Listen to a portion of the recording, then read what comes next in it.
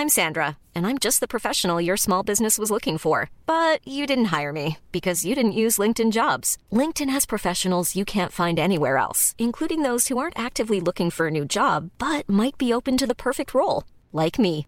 In a given month, over 70% of LinkedIn users don't visit other leading job sites. So if you're not looking on LinkedIn, you'll miss out on great candidates like Sandra. Start hiring professionals like a professional. Post your free job on linkedin.com/people today. Millions of people have lost weight with personalized plans from Noom. Like Evan, who can't stand salads and still lost 50 pounds. Salads generally for most people are the easy button, right? For me, that wasn't an option. I never really was a salad guy. That's just not who I am. But Noom worked for me. Get your personalized plan today at Noom.com. Real Noom user compensated to provide their story. In 4 weeks, the typical Noom user can expect to lose 1 to 2 pounds per week. Individual results may vary. Hey, Dave. Yeah, Randy. Since we founded Bombas, we've always said our socks, underwear, and T-shirts are super soft. Any new ideas? Maybe sublimely soft. Or disgustingly cozy. Wait, what? I got it. Bombas. Absurdly comfortable essentials for yourself and for those facing homelessness. Because one purchased equals one donated. Wow, did we just write an ad? Yes. Bombas. Big comfort for everyone. Go to bombas.com/ACAST and use code ACAST for 20% off your first purchase.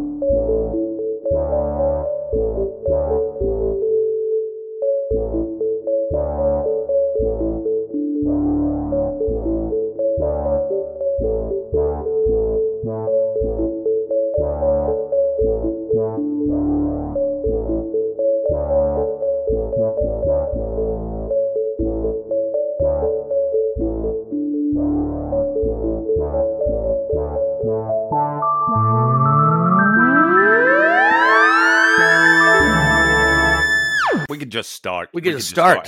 It's not started, but you know, I press record and yes, I can see. Yeah, you could. Yeah, exactly. How are you? I'm really good, thanks, Michael. Oh, this is a cool setup. This Zencaster. Is this people making things really easy for people like us? They're really helping out the lazy, aren't they? The technological people. They're really assisting us in our time of need. And how do you find it works for people that, you know, when you do, have you done podcasts with people that don't have mics or aren't very technically able? This helps them do it. It's very easy for me to deal with guests on this who aren't technologically, you know, sort of up to speed because I'm so technologically regressed. Yes, that you know, I'm still a ZX Spectrum guy rather than you know whatever technology. I'll be honest with you, I forgot that this was even called Zencaster. You had to remind me. Right? So, okay. I would, no way on earth I would have fucking remembered. Right. But it's very nice that. Oh God, it's very nice. Yeah, well, I'm not a tech guy. Are you a tech guy? No. Well, I mean, I've learned to do it. I sort of, because I've learned through doing recording and stuff over the years. I've always done like 4-track recordings and things, so I have a little bit of a tech mind.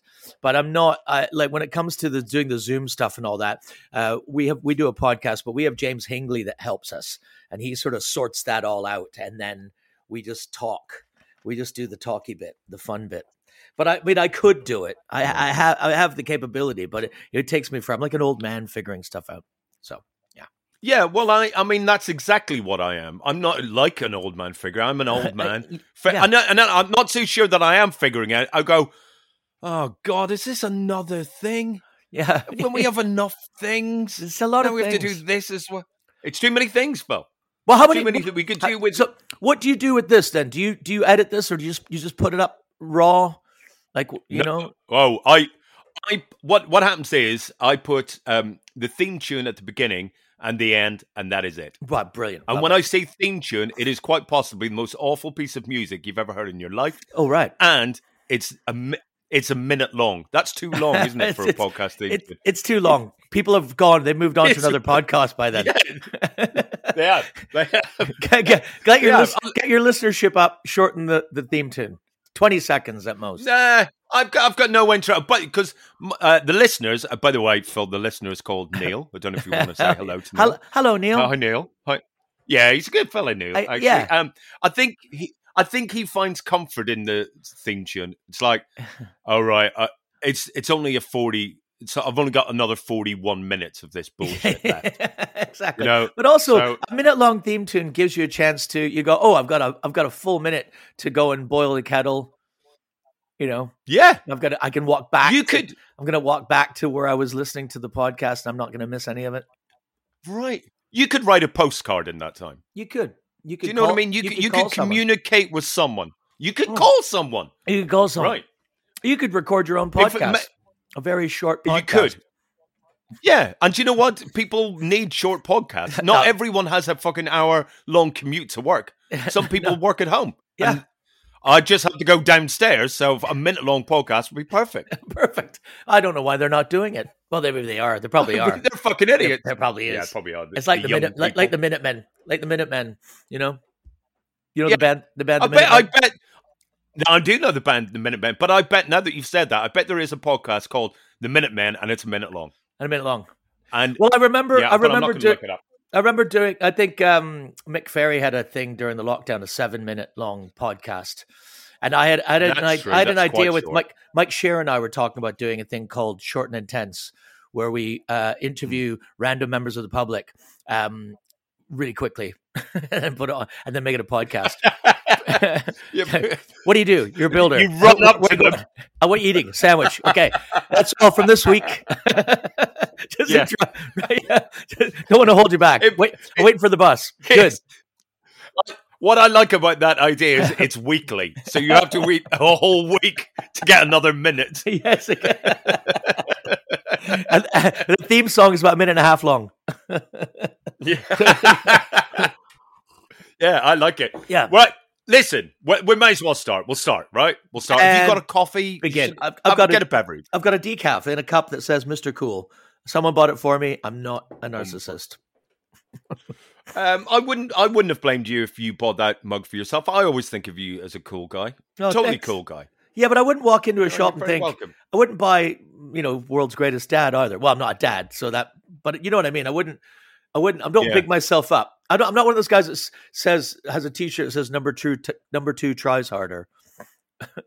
Or yeah, I looked into I'm not Andrew Tate. I looked into yeah. Do you know what?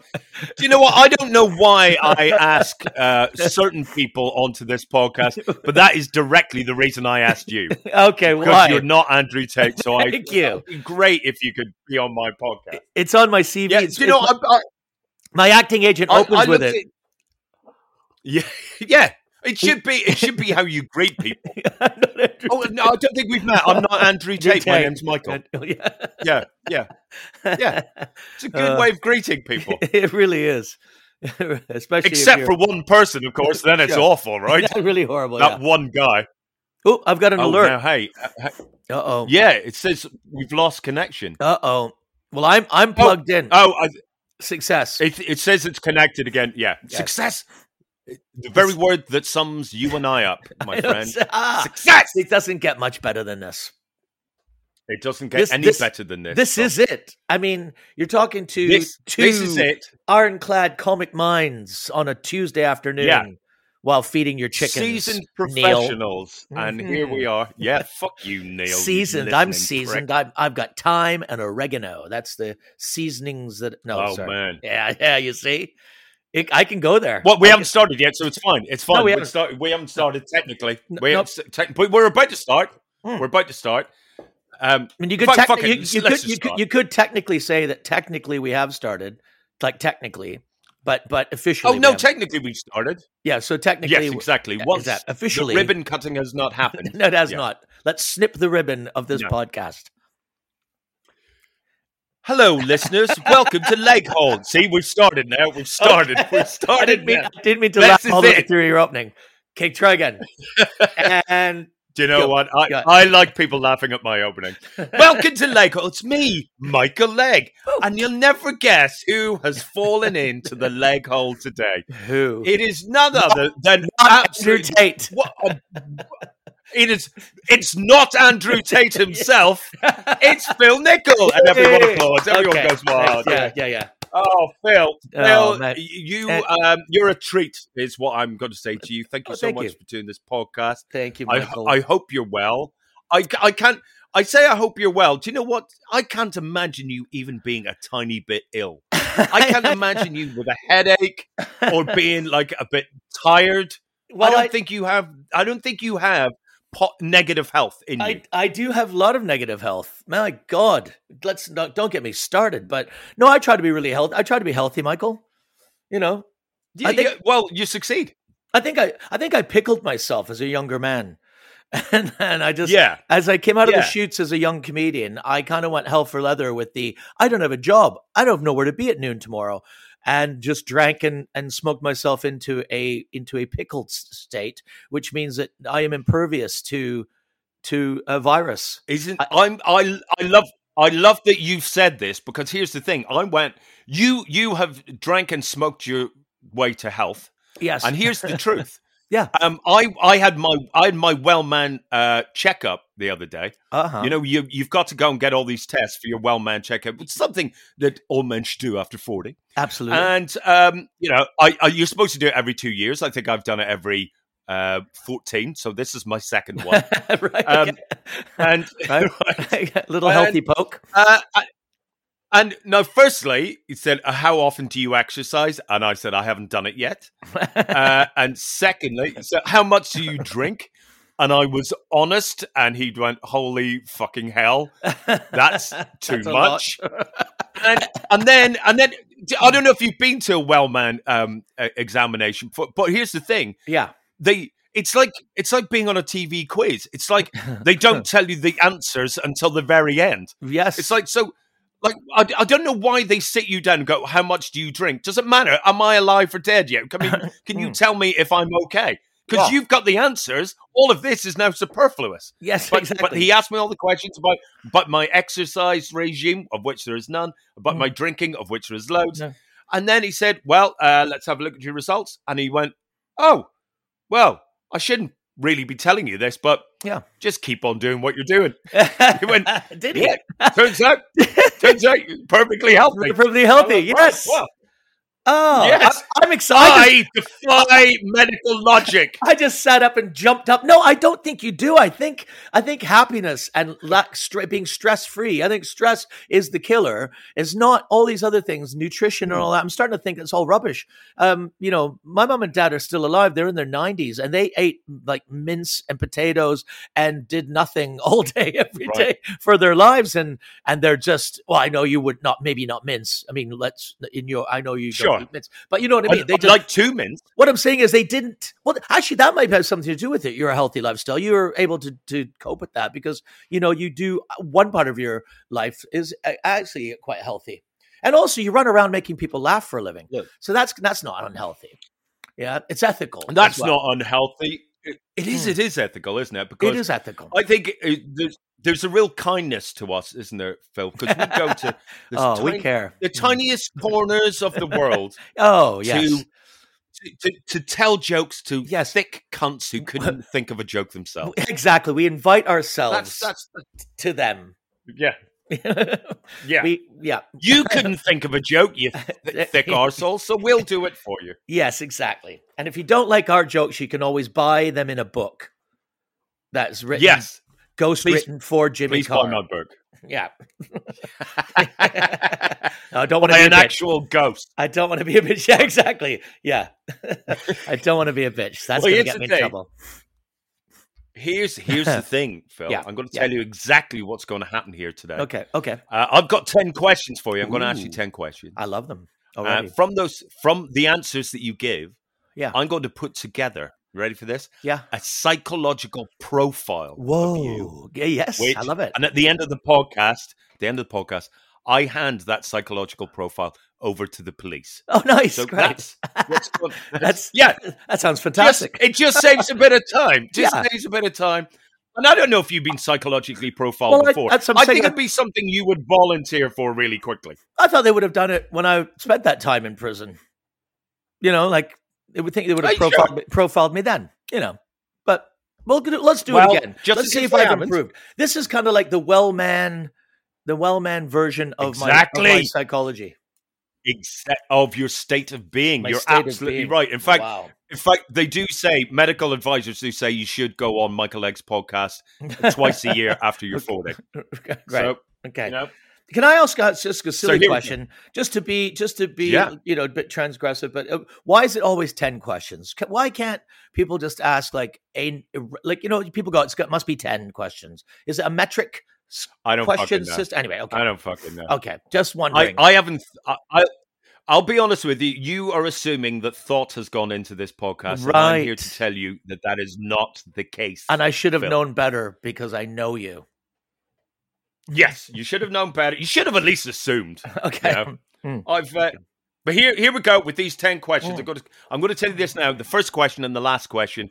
All my guests in the Lake Hole get these questions, but it's the 8 in the middle that have been specifically written just for you. But keep in mind, the first one and the last one, everyone gets them. So here we go. Question number one. Number one. Great comedian Phil Nichol. Yeah, God. Question number one. Do you like sherry? Sherry. Yeah. Yeah. You know, the drink, sherry. Yes, I bought some for a family present at Christmas this year. A Portuguese sherry. I hadn't had some in quite a long time. I forgot that it's a very an acquired taste sherry. But I'm assuming like most drinks there will be good sherries and bad sherries. So I would say yes, I would absolutely drink a sherry. But I wouldn't be my first choice. So I'll just I'm going to put down Ponce in your psychological profile. Okay. The Portuguese, I wouldn't say Portuguese people are ponces necessarily. I dare you to go to Portugal and say that. That's true. You ever met a Portuguese guy? You know what? I don't know. Isn't Andrew Tate Portuguese? Yeah, I think he is. But let's not tar the Portuguese with that brush. Okay. Come on. Just because the Portuguese could beat me up doesn't mean they're all pricks. I apologize to the Portuguese. Okay. No. Okay. Okay, so I'm going to put I mean, the Portuguese conquered Brazil. I guess Brazil. True. I guess Brazil is somewhat Ponzi, though. Really, not like, I mean, they come across as being the favela guys in the favelas seem very hard, but actually, it's a very light Ponzi sort of. If you heard their music, yeah, you know, anyway. I was listening to that. I was hoping you would continue. Okay. Do you know what? We need a new theme tune on this fucking podcast. So, all the help. The girl from Ipanema, you could change the lyrics to the boy from, whereabouts in Northern Ireland are you from? Newtownards. The boy from Newtownards goes walking. Yeah. Newtownards. No. Yeah, it's not a word. It's not a word, is it, Phil? No, it's not. It's not a word. Newtownards. No. Did I say it right? Yeah, exactly. We're so... Because Northern Irish people are generally in a hurry. Yes, right. You know, right. it's either they've got to get somewhere quick or they just want to get everything over with. Yes, they're running from something. It's nerds. If we can put all syllables into one syllable, then we'll do it. Sturmit agreement. Yeah, Sturmit. Yeah. Okay. Well, except for the agreement part. All right. Question number 2. Phil Nichol. Yes. And this is a first. This is actually a first here for Lake Hole.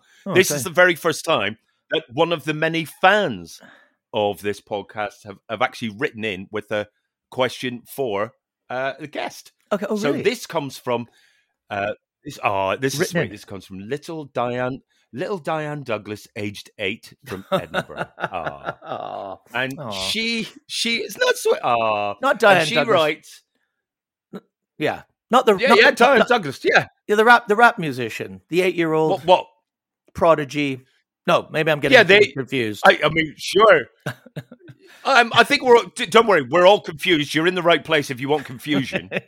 I don't know if there is an 8-year-old rap artist called Diane Douglas, but trust me, I find it very funny that there is. Okay. Because Diane Douglas is not a name that I would naturally go, yeah, they're definitely going to be a rapper. Yeah, Double D. But anyway. She's called Double D, which is weird. She's only 8. Oh, okay. Okay.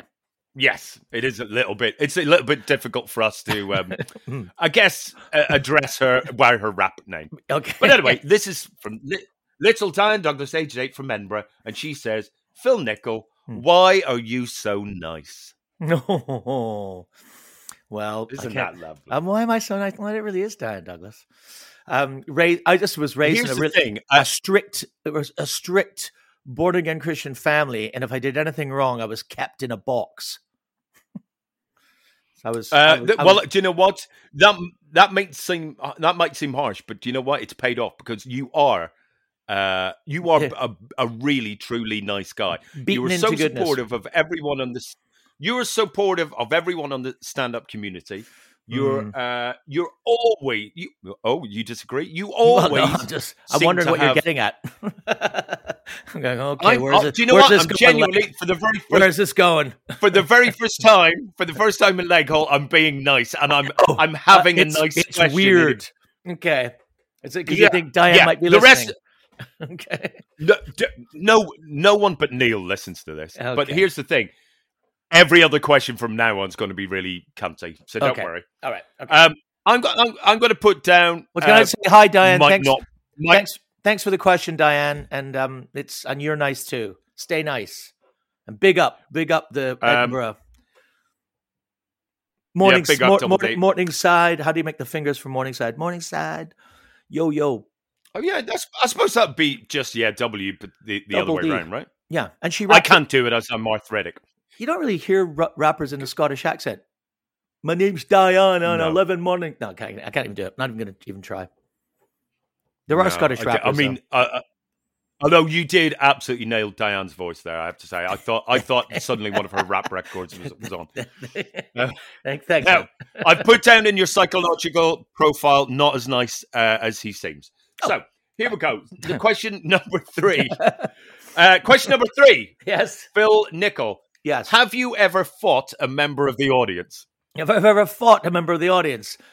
No. Yeah. Like fist fight or verbally, yes. Yeah. Verbally, I've made people cry. Oh, sure, verbally.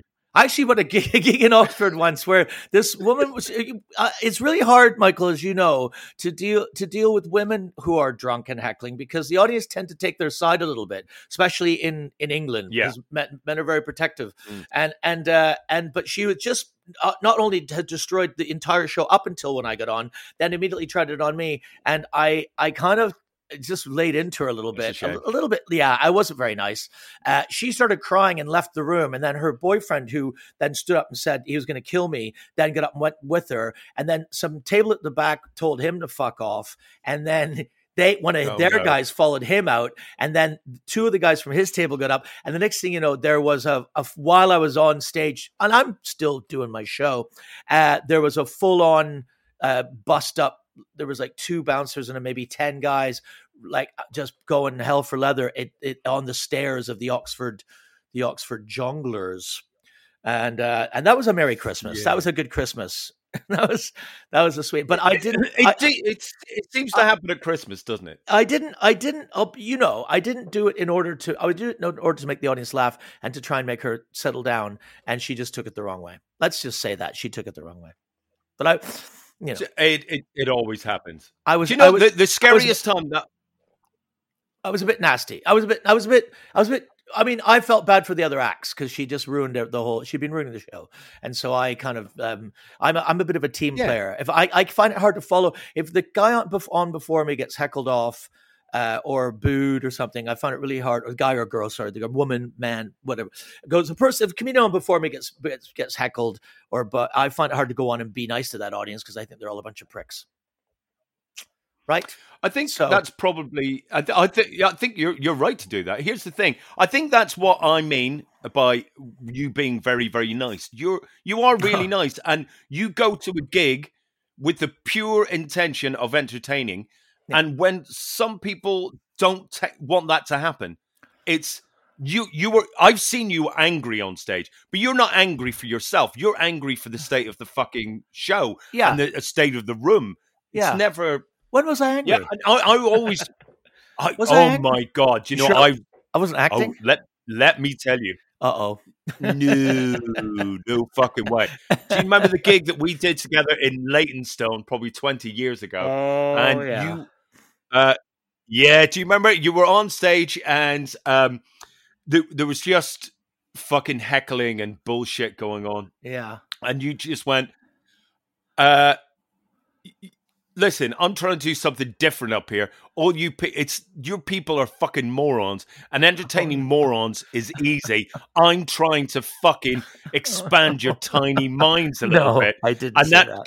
And that, yeah, you did, and then that got booze, and then you got your guitar and started playing like "I'm a Believer," I think, by the Monkees. Oh, yes. Certainly a Monkey. Certainly, and then they all joined in and they all clapped. And you played the whole song, and at the end, they applauded, and you went, "You see, you fucking morons!" And then you walked off stage. No, actually, I remember it clearly. I remember it clearly, and as I finished the song. I did the entire song, but at the end, they were clapping and cheering and standing by the end of it, and I stopped and said, "You're morons," and then I started it again, and then they continued. Yeah, you're right. That's exactly what happened. And I pretend just to make you guys laugh. He's gonna play the entire thing again, and then I walked off. Said, "No, I'm not doing that. You've had your fun." Brendan Burns was there. I remember that. I'm going to put on. Yes, you're upset. I'm going to put unprofessional down. And I was angry at them. Well, let me defend myself. Down. Would an unprofessional person know the entire song of "I'm a Believer"? That's true. I mean, do you know what? That is valid point. Do you know what? Yep. I have to say I'm going to put down Fifth Monkey. Okay, Cheeky Wee Monkey is what was my official name. Cheeky Wee Monkey. Yeah. You never heard about him. We're going to go on to question number something. Four. We're going to go on to question number something. I think it's number four. It's number 4. Thank you for paying attention. Thank you, Phil Nichol. What made you want to do comedy, and what will make you stop doing comedy? The grave made me want to do comedy. Yeah, absolutely. I'll show that grave. Gonna dance over my own grave. I started doing comedy out of a necessity because I was at acting school with the 2 other guys that were in Corky the Juice Pig, Sean Cullen, and at that point it was Joe Costa before he quit and Greg Neal joined. And we were living in a university house. I was living with there was 2 drug dealers. Well, we say drug dealers, it makes them sound like crackheads. They weren't just university students who sold pot. They were like roots. I mean, they were just, but we had no heating. It was the middle of the winter. One of the guys' father had lent us a kerosene lamp to keep the lounge room warm. Most of us were staying at our girlfriends, and we had 2 dogs. One called Daisy, who had a big scar on her butt because she had butt spots that had to be taken off. Anyway, we had this beautiful big sheepdog that would keep us all warm. Right. And she was lovely actually. And that we needed money. We just were like, we need to, like, we were actually starting to nip into the local petrol station and steal cans of chicken. Cans of chicken. That's how you know you're hungry. When you're eating cans of chicken, you're hungry. Wow. That's you. How hungry are you? Yeah. You're eating cans of chicken. So we saw that there was a contest. It was the Labatt's Schooner, was like a new type of Labatt's beer. We're doing the Schooner Comedy Festival. And it had on the advertisement in the Lancet, the school newspaper, had dollar signs in the corners and said grand prizes. So we thought, well, we'll win some money. So we entered the contest. We stayed up the night before and smoked pot and came up with the name Cork the Juice Pigs and came up with our 7 minutes of material, which was a version of the Flintstones in a punk rock style. The thing about the Weebles wobble, but they don't fall down. And we put the Weebles in situations where they wouldn't be able to wobble, like on a yacht or drunk driving. Anyway, very funny. And then we won. Yeah. We won that night. Alan George. Alan George. The fucking Juice Pigs. Hey, Alan George were the professional act. I think Boyd Banks was the MC. And we went on to that. We got into the finals, which was on television, Canadian television, countrywide, global television, hosted by Bobby Bittman, which is a Eugene Levy character that he used to do on SCTV. So we had done that. Okay. We did that, and we Wow. didn't win any money. The prizes were Akai Walkmans, because Akai actually put out Walkmans before Sony. People don't remember that. Akai actually developed the Walkman, and then Sony took the idea, and some Nike Air. And I don't wear that kind of clothes, as you know. I'm a bit of a mod. We had some Nike Air trainers, so we sat around in our freezing cold apartment with the dog lying on top of us, with our headphones on and our Nike Air trainers, waiting for our television appearance. And that's kind of how it started. Then I was at acting school. I went to a Shakespearean theater company, and on the Mondays when that show wasn't on, we would go down to Yuck Yuck's Comedy Club and do the amateur nights. And after the first amateur night, they said, "Can you come back next week and be the closing act?" And after the second week, they said, "Mark Breslin was coming to see you on the third week." And on the fourth week, we did the headline spot. We had a meeting with him next day, and he said, "How much time do you guys have?" And we had about 7.5 minutes. And we said, "We got 40 minutes. And he went, "Well, 2 weeks from now, you're going to be doing your first headline spot in Richmond, Ontario." And from that point on, we went, oh. And then the people from the Schooner Comedy Contest were doing the change to Crystal Beer the next year. And they hired us as their headline act, as Alan George had done for us, where the judges go off and make their decision. That professional act comes on. And we did about a cross-country tour of about 40 universities and got paid $600 a week, which in 1987 was an extraordinary amount. It's probably, in fact, the fees haven't gone up. The fees haven't gone up. Oh, yeah. We really need to make this very clear to all comedy audiences. We've never had a raise, ever. Well, I'm looking at all these. Yeah. I support our RMT. I support strikes. I believe in unions. I'm all for the nurses. I think the government's ripping us off. I hate Rishi Sunak. But the comedians have never had a raise. In fact, the money's gone down. After 2008, most clubs put their money down. Yeah, they really did. And here's the thing, Phil. I do support the nurses. I support the teachers. I support all striking workers to get a better wage. So we can put the ticket prices up and we can get fucking paid for once. Well, that won't happen, though. They'll put ticket prices up and the promoters will just hang on to that money because it was bad a couple of years ago. And that's true. Yeah. Anyway, I'm not going to bag promoters. I love you all. You help me work. But yeah. People don't realize that in comedy, though. And when did you start doing comedy, Michael? 1990, 1991, 92? 1999 was when I started. 1999. Wow. Oh, wow. You seem much more experienced than that.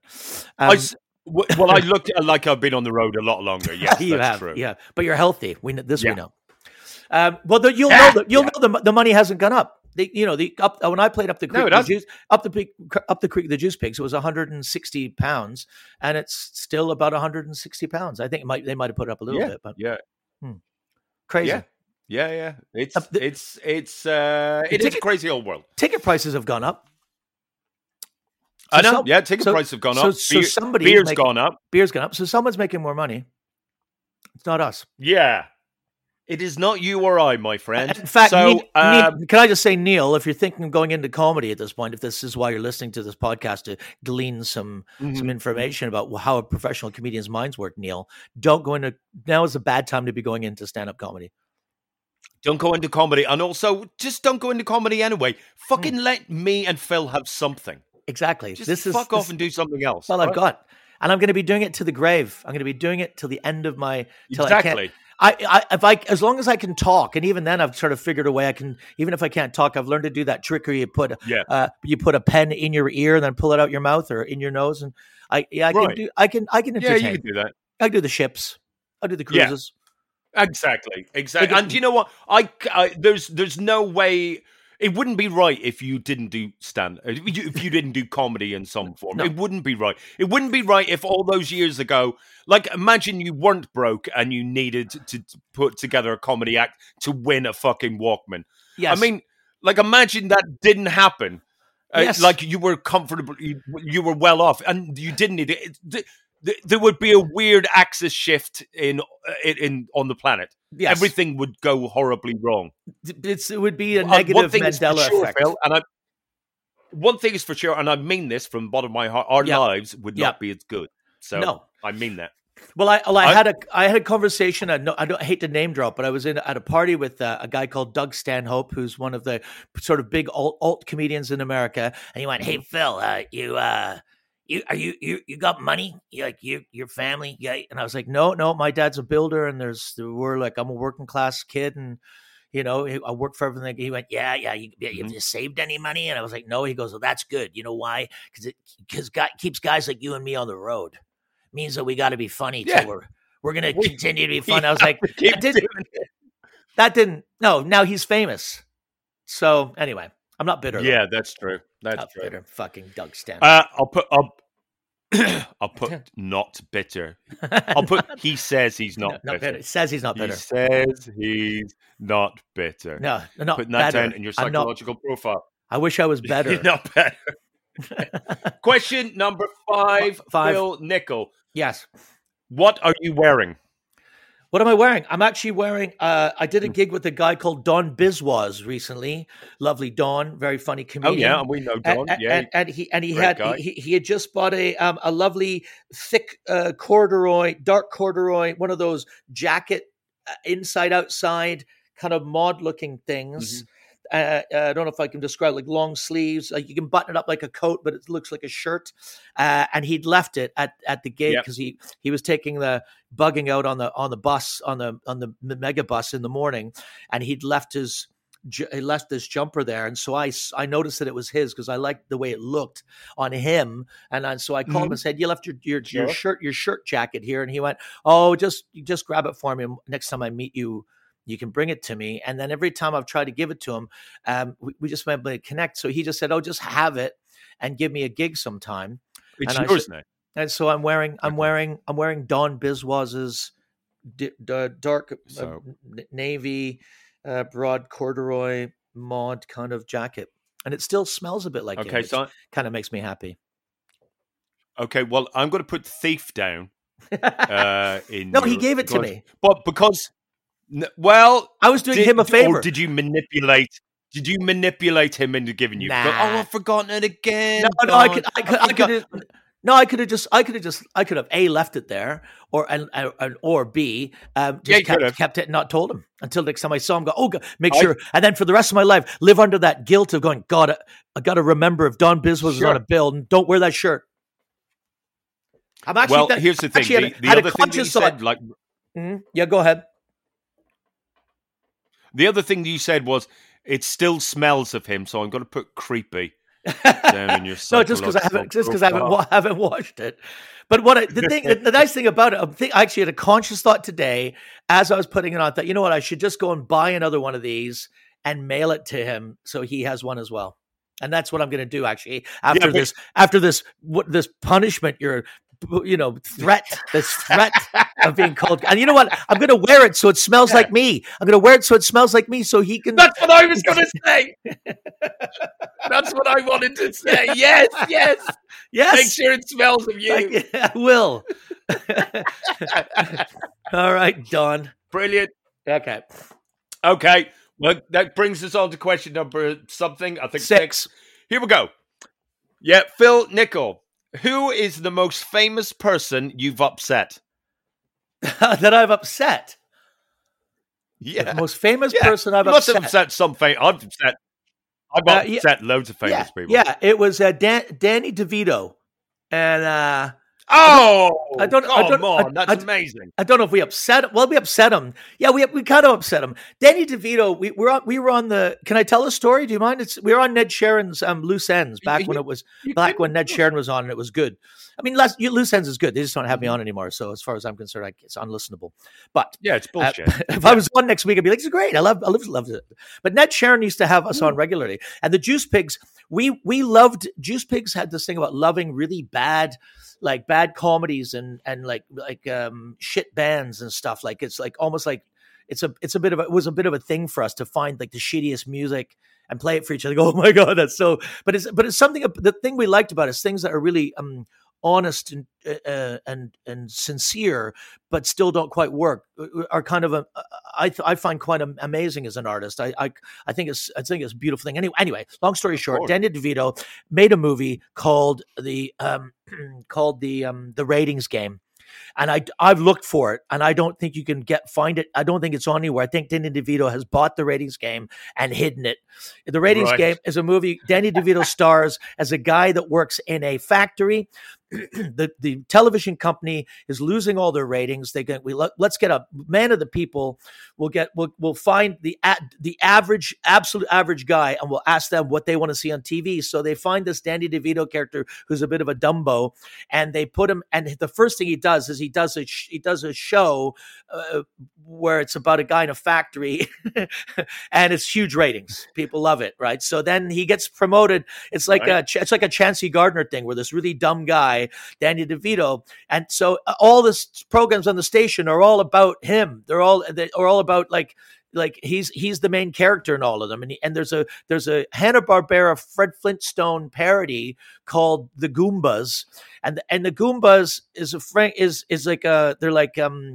they're like mobster guys, and Danny DeVito's character is the main Goomba, because he's then got to a point where he does all the voices, this character, and there's a song goes, "We are the Goomba guys, we are the Goomba girls, Goomba, Goomba, Goomba, Goomba, Goomba, Goomba, Goomba, Goomba," in that Hanna-Barbera, right? So we just thought and it goes, "Hey, who let a flounder in here?" There's a guy like farts and he goes, "Hey, who let the flounder in here?" Right? So this is a thing that the Juice Pigs used to amuse each other. No one's ever heard of this film, but we used to every once in a while go, "We are the Goomba guys, we are the Goomba. Hey, who let the flounder in here?" And quote Danny DeVito in this really bad movie. So we're on loose ends, and it's a round table where all the mics are on. You're not supposed to talk while you're interviewing him. Danny DeVito swans in with these nice guys. Say Swanee, but he comes in with his but we're all sat down ready to go, but he comes in very last moment, so we can't speak to him because we're like going, we gotta go, we gotta tell him,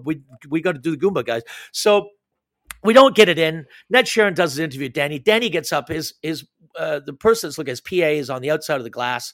As he goes, opens the door, Greg out of nowhere goes, "We are the Goomba guys, we are the Goomba girls, Goomba, Goomba, Goomba, Goomba, Goomba." We all join in, Goomba, Goomba. And Sean goes, "Hey, who let the flounder in here?" As the door closes, you can see him going, "What the hell what are they talking?" And everyone's like, Ned Sharon thinks we've lost our minds, going, "What are you guys talking about?" And as we walk away, we can see him mouthing through the glass, going, "That's the Ratings Game. That's the Ratings Game." And I think he was upset. I think he's upset that anyone knew it. Yeah. So anyone remembered that movie? No, he's pissed off. Now he's pissed off. He tried really hard to hide it. Yeah. You can't hide it. You should watch it. It's bad. It's a bad movie, but it's funny. I mean, it's funny. You would enjoy it. I like movie recommendations that are you should watch this. It's shit. Yeah, I do like that. Yeah, I've been told off, but I've upset so many famous people. I'm not going to go into it, but I can tell you, Phil, that all three members of REM have told me to fuck off individually at 3 separate times. Nice. So okay. I believe you. There you go. I believe it. It's completely true. Yeah. This is question number. I'm going to put down annoying. If they get angry, do you just go, "Life is bigger"? It's bigger than you. Well, you are not me. I wish I had have done that. I know. Have you seen? If I can get Bill Berry to tell me to fuck off, that's what I'll do. Have you seen the Corky and the Juice Pigs REM parody?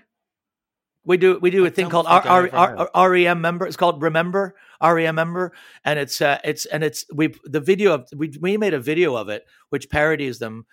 Just go and check it out on YouTube. It's quite funny. But look for not for the live version. Look for the video. We do a video parody of those guys. Yeah, because they're ridiculous. That is what I'm going to do when this is over. And I imagine Neil's doing it right now. Exactly. He's put it on pause. You know what? They can fuck off. REM. Oh, they can fuck right off, mate.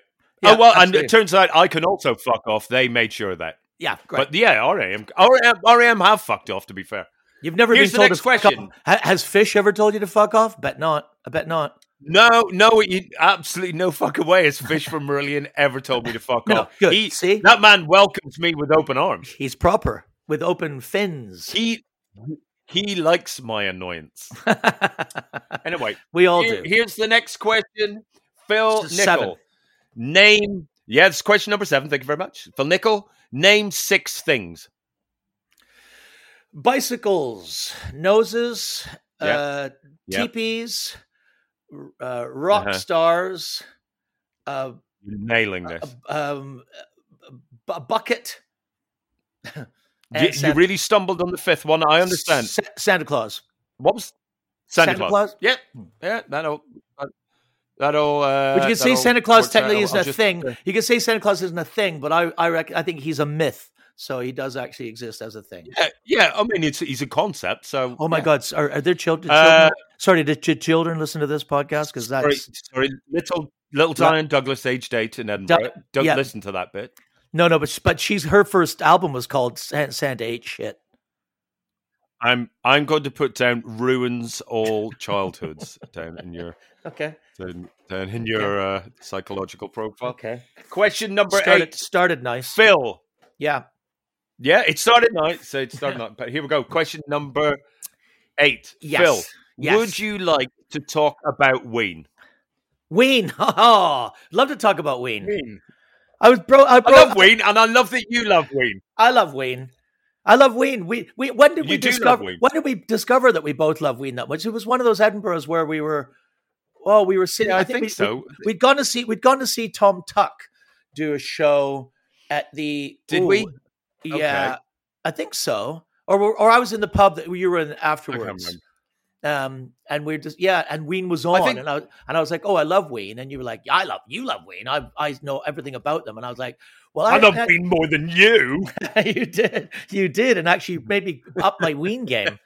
I was distraught when they broke up, and I'll tell you why. Because for me, me too. For me, one of the things I loved about them, as well as being like just unbelievable musicians and creative, like just going anywhere creatively, musically, which is something that on a very different level try to do with Corky the Juice Pigs, but these guys are extraordinary. Is that they had a friendship and what appeared to be a bond to me that was beyond really that made you believe in all friendship, like that spans like life and eternity and infinity. That gave me some kind of hope. I think because I was bound to. The Juice Pigs broke up. We were like brothers. We lived together. We lived in the same place. We traveled across Canada in a van 10 times. We ate. I remember one tour. We had no money whatsoever. We got a huge box of Cheerios, like one of those big family box of Cheerios, and we wouldn't have any money to eat until we'd done our next gig. And so for like the 3 days or 2 days of driving before that, we just used to eat Cheerios out of we had like a styrofoam cup that we shared. It sounds really bad. Oh my God! How did I get here? We had one spoon. No, we had our own spoons. And all 3 of us drank from it. All 3 of us urinated in it. It was our styrofoam cup, and I've still got that cup today. But I felt, when I was heartbroken when that group broke up, and I was, and it was in the middle of a really traumatic life experience with me and breaking up with my wife, and Greg breaking up with his wife. It was the whole thing was just like a nuclear winter. And when Ween broke up, I thought, oh my God, that was the one thing I was hanging on to, that would never ever happen, that those guys, their understanding of life through the absurdity of their lyrics. I know where you're coming from. The absurdity of their lyrics leads me to think that they have a deep understanding of life and people, and a humanity and empathy for people. And I'm being genuine now. The empathy and humanity that comes through every single track that they've ever written makes me wonder if they can't get along. If they can't get along and they can't see eye to eye, then we're the human race is lost. But then I realized it's because one of them became a Christian, and I thought, fuck Christianity. Oh, I didn't know that. Yeah. I didn't know that, but that does make sense now that you've said that. Yeah. But because you know they still tour. Yeah. They're back. Yeah. They don't make any records. They probably will never make an album again. But they tour, and you can watch full concerts of them on YouTube, and there is no eye contact between Dean and Gene Ween, and it's heartbreaking. It's really heartbreaking. I'd rather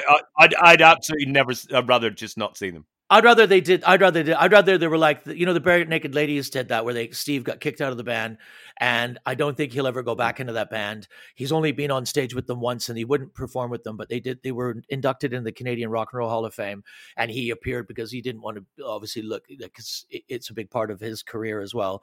But I'd rather they didn't perform together, because it just is, then that is the correct thing to do.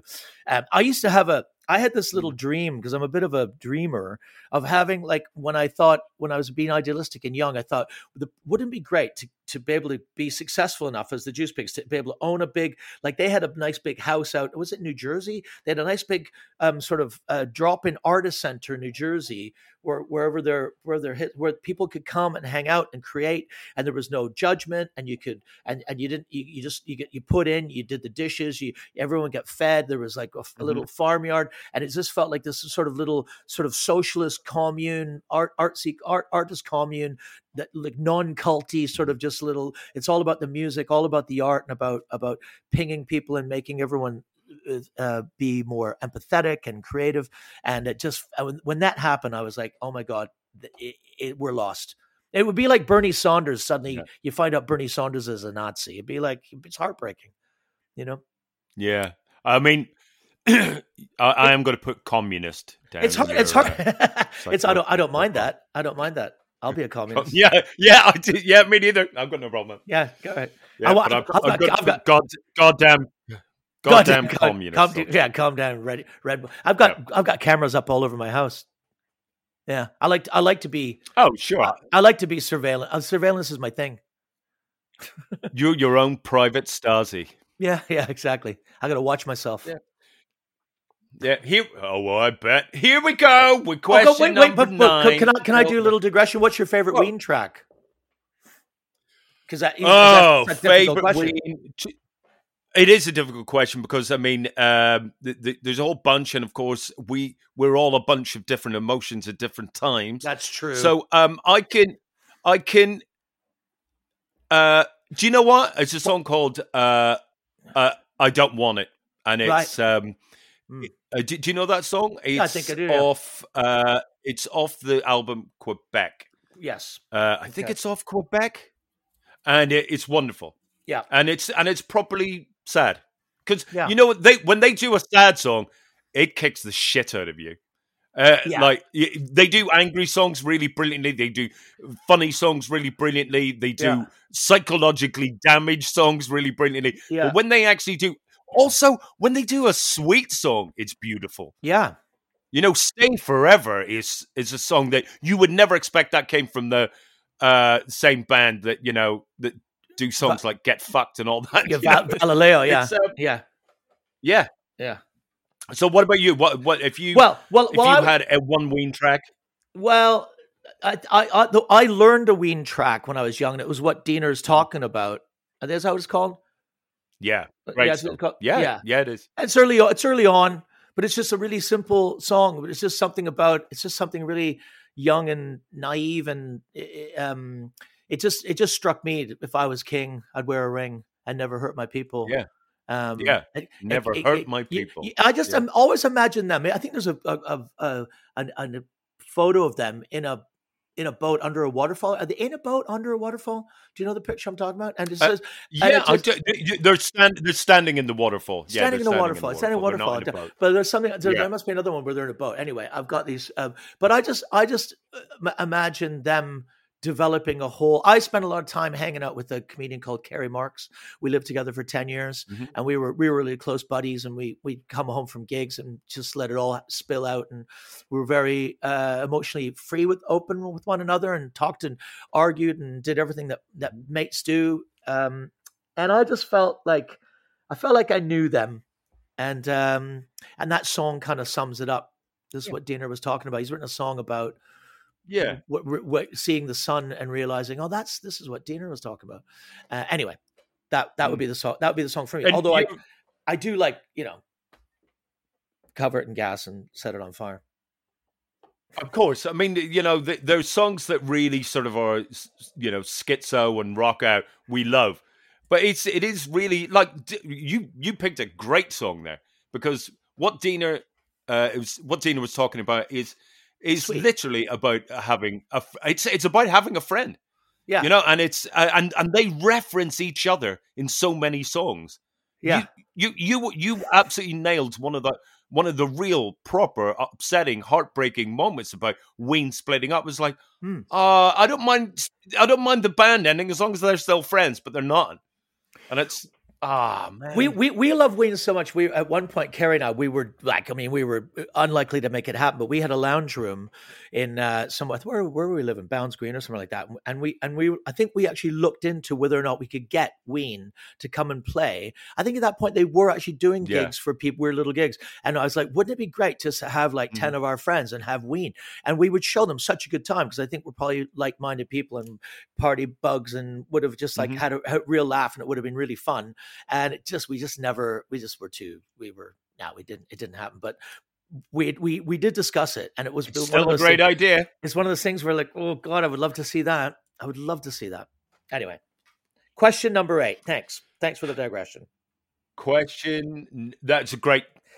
Listen, I'm really glad I brought it up. We're on to question number 9. Ween. Right. Love of Ween. A great love of Ween. Now, question number 9. Phil Nichol. Yeah. Do you remember the time you met my mum and dad? Do I remember the time I met your mum and dad? Let me think. Do you remember the time? Do you need some memory? Yeah. Just give me a little poke on it. Yeah. Okay. Leicester Square Theatre. Can I just say I'm usually good at these things because I do care, and I do try to remember things. Especially, I think it's really important. People's parents or their loved ones, their partners, their children. I think it's just really important because it's so important to them. I think it's important. What did I say? Was I rude to your mum? Nope. In no way were you rude to my mother or my father. You were outside the Leicester Square Theatre. Yeah. It was a weekday. It was like 2 p.m. And my parents come over to visit. And I went, oh, it's Phil Nichol. I do remember that. I introduced you to my parents. Yes. And here's the thing, because we caught you at a time where probably you wanted to be on your own. You know, you're getting your headspace together, whatever. Yeah. You were all energized. You know, normal energy, Phil, is quite high energy. Yeah. But you were at high energy, Phil.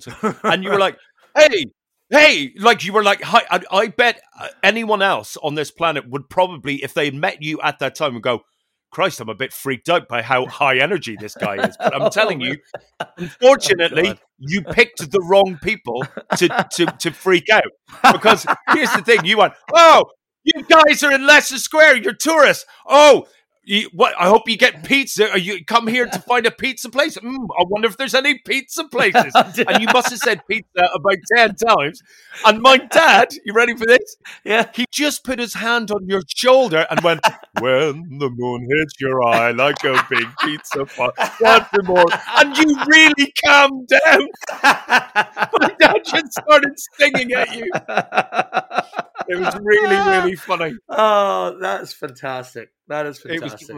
It's really, and do you know what? I'm not kidding you. My dad loved meeting you, but he couldn't remember your name, and I'm not kidding you. See, for the rest of the day, he went, do you know what? I just loved meeting that Vince Nichol. And I went, it's Phil Nichol. Doesn't matter. Vince Nichol. I like Vince Nichol. Yeah. Oh, well, yeah. How are they? Are they okay? How are your parents? Are they okay? My dad's very ill, unfortunately, but okay. My mum's pretty good. Yeah, unfortunately. So there you go. I think it's nice, especially at this time when I am a little bit worried about my dad, that I'm speaking to someone who met my dad, yes, and quite frankly got sang at by him. Got sang at, calmed down, freaked out. I was probably having some kind of ramping up moment. And your dad recognized it. I'm going to calm this man down. I'm going to put my dad into your psychological profile. It says a lot about you, though, Michael. That if I can meet just by not assuming, because I think I do good, Mom, in the fact that I'm really sensitive to people not being an asshole. I try not to swear, but when I meet people's parents, I want them to know that they're.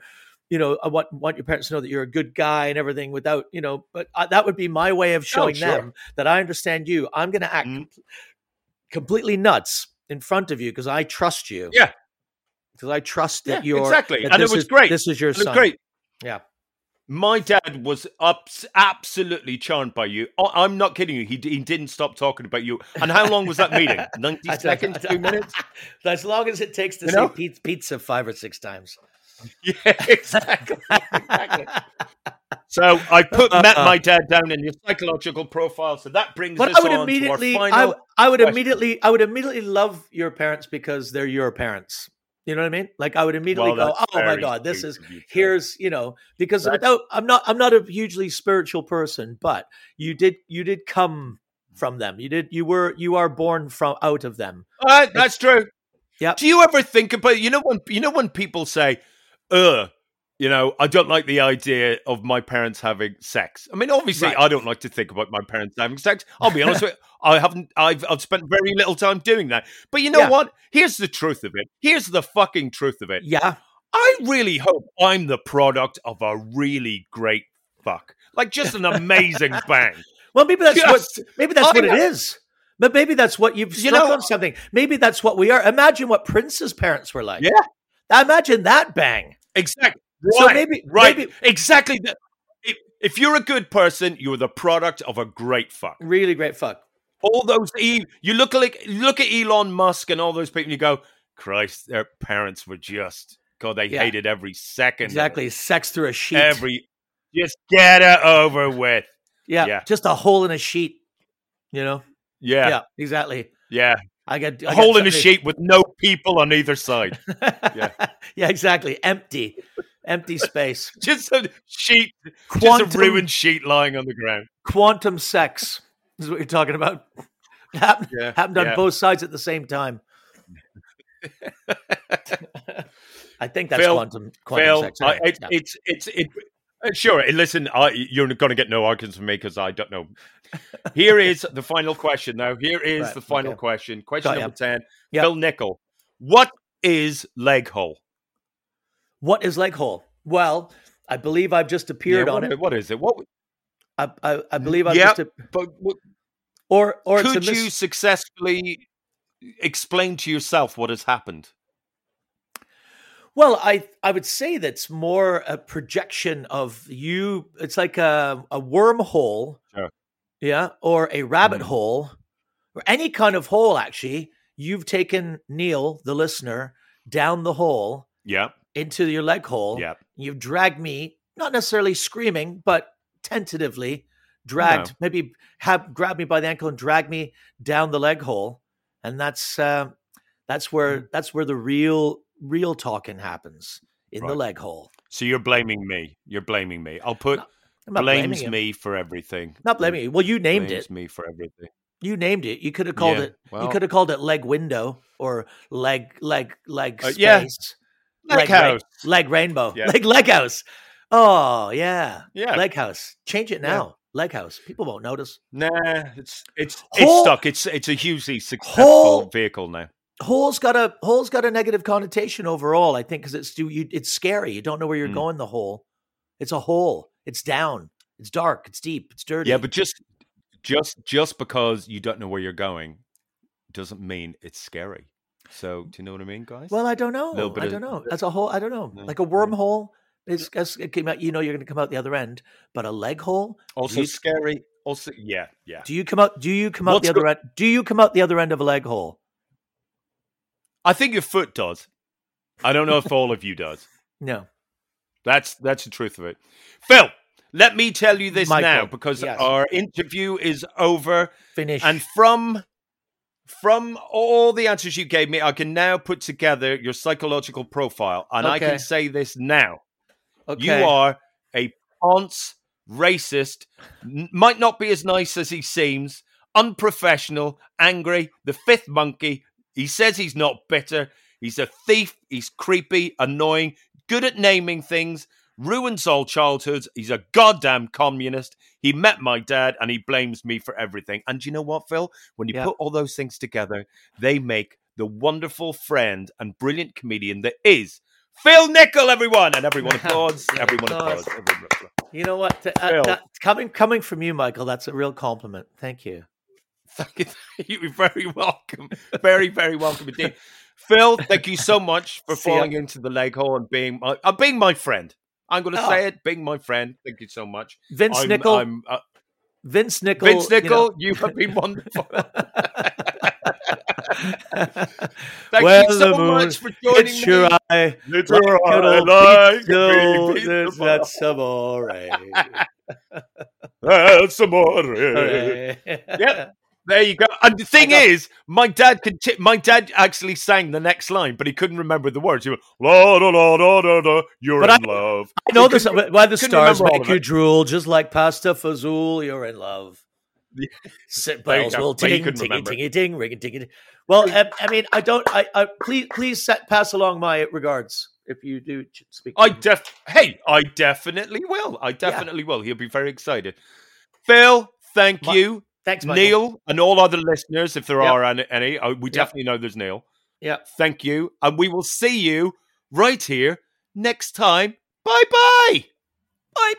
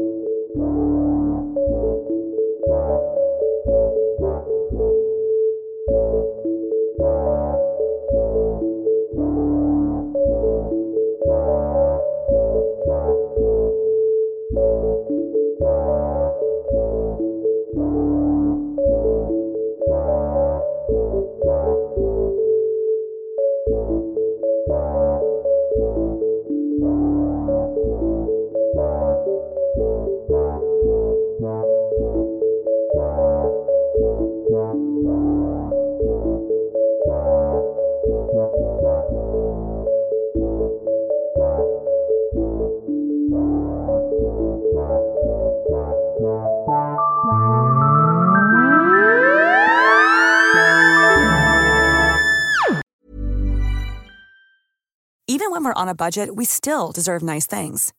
Quince is a place to scoop up stunning high-end goods for 50 to 80% less than similar brands. They have buttery soft cashmere sweaters starting at $50, luxurious Italian leather bags, and so much more. Plus, Quince only works with factories that use safe, ethical, and responsible manufacturing. Get the high-end goods you'll love without the high price tag with Quince. Go to quince.com/style for free shipping and 365-day returns.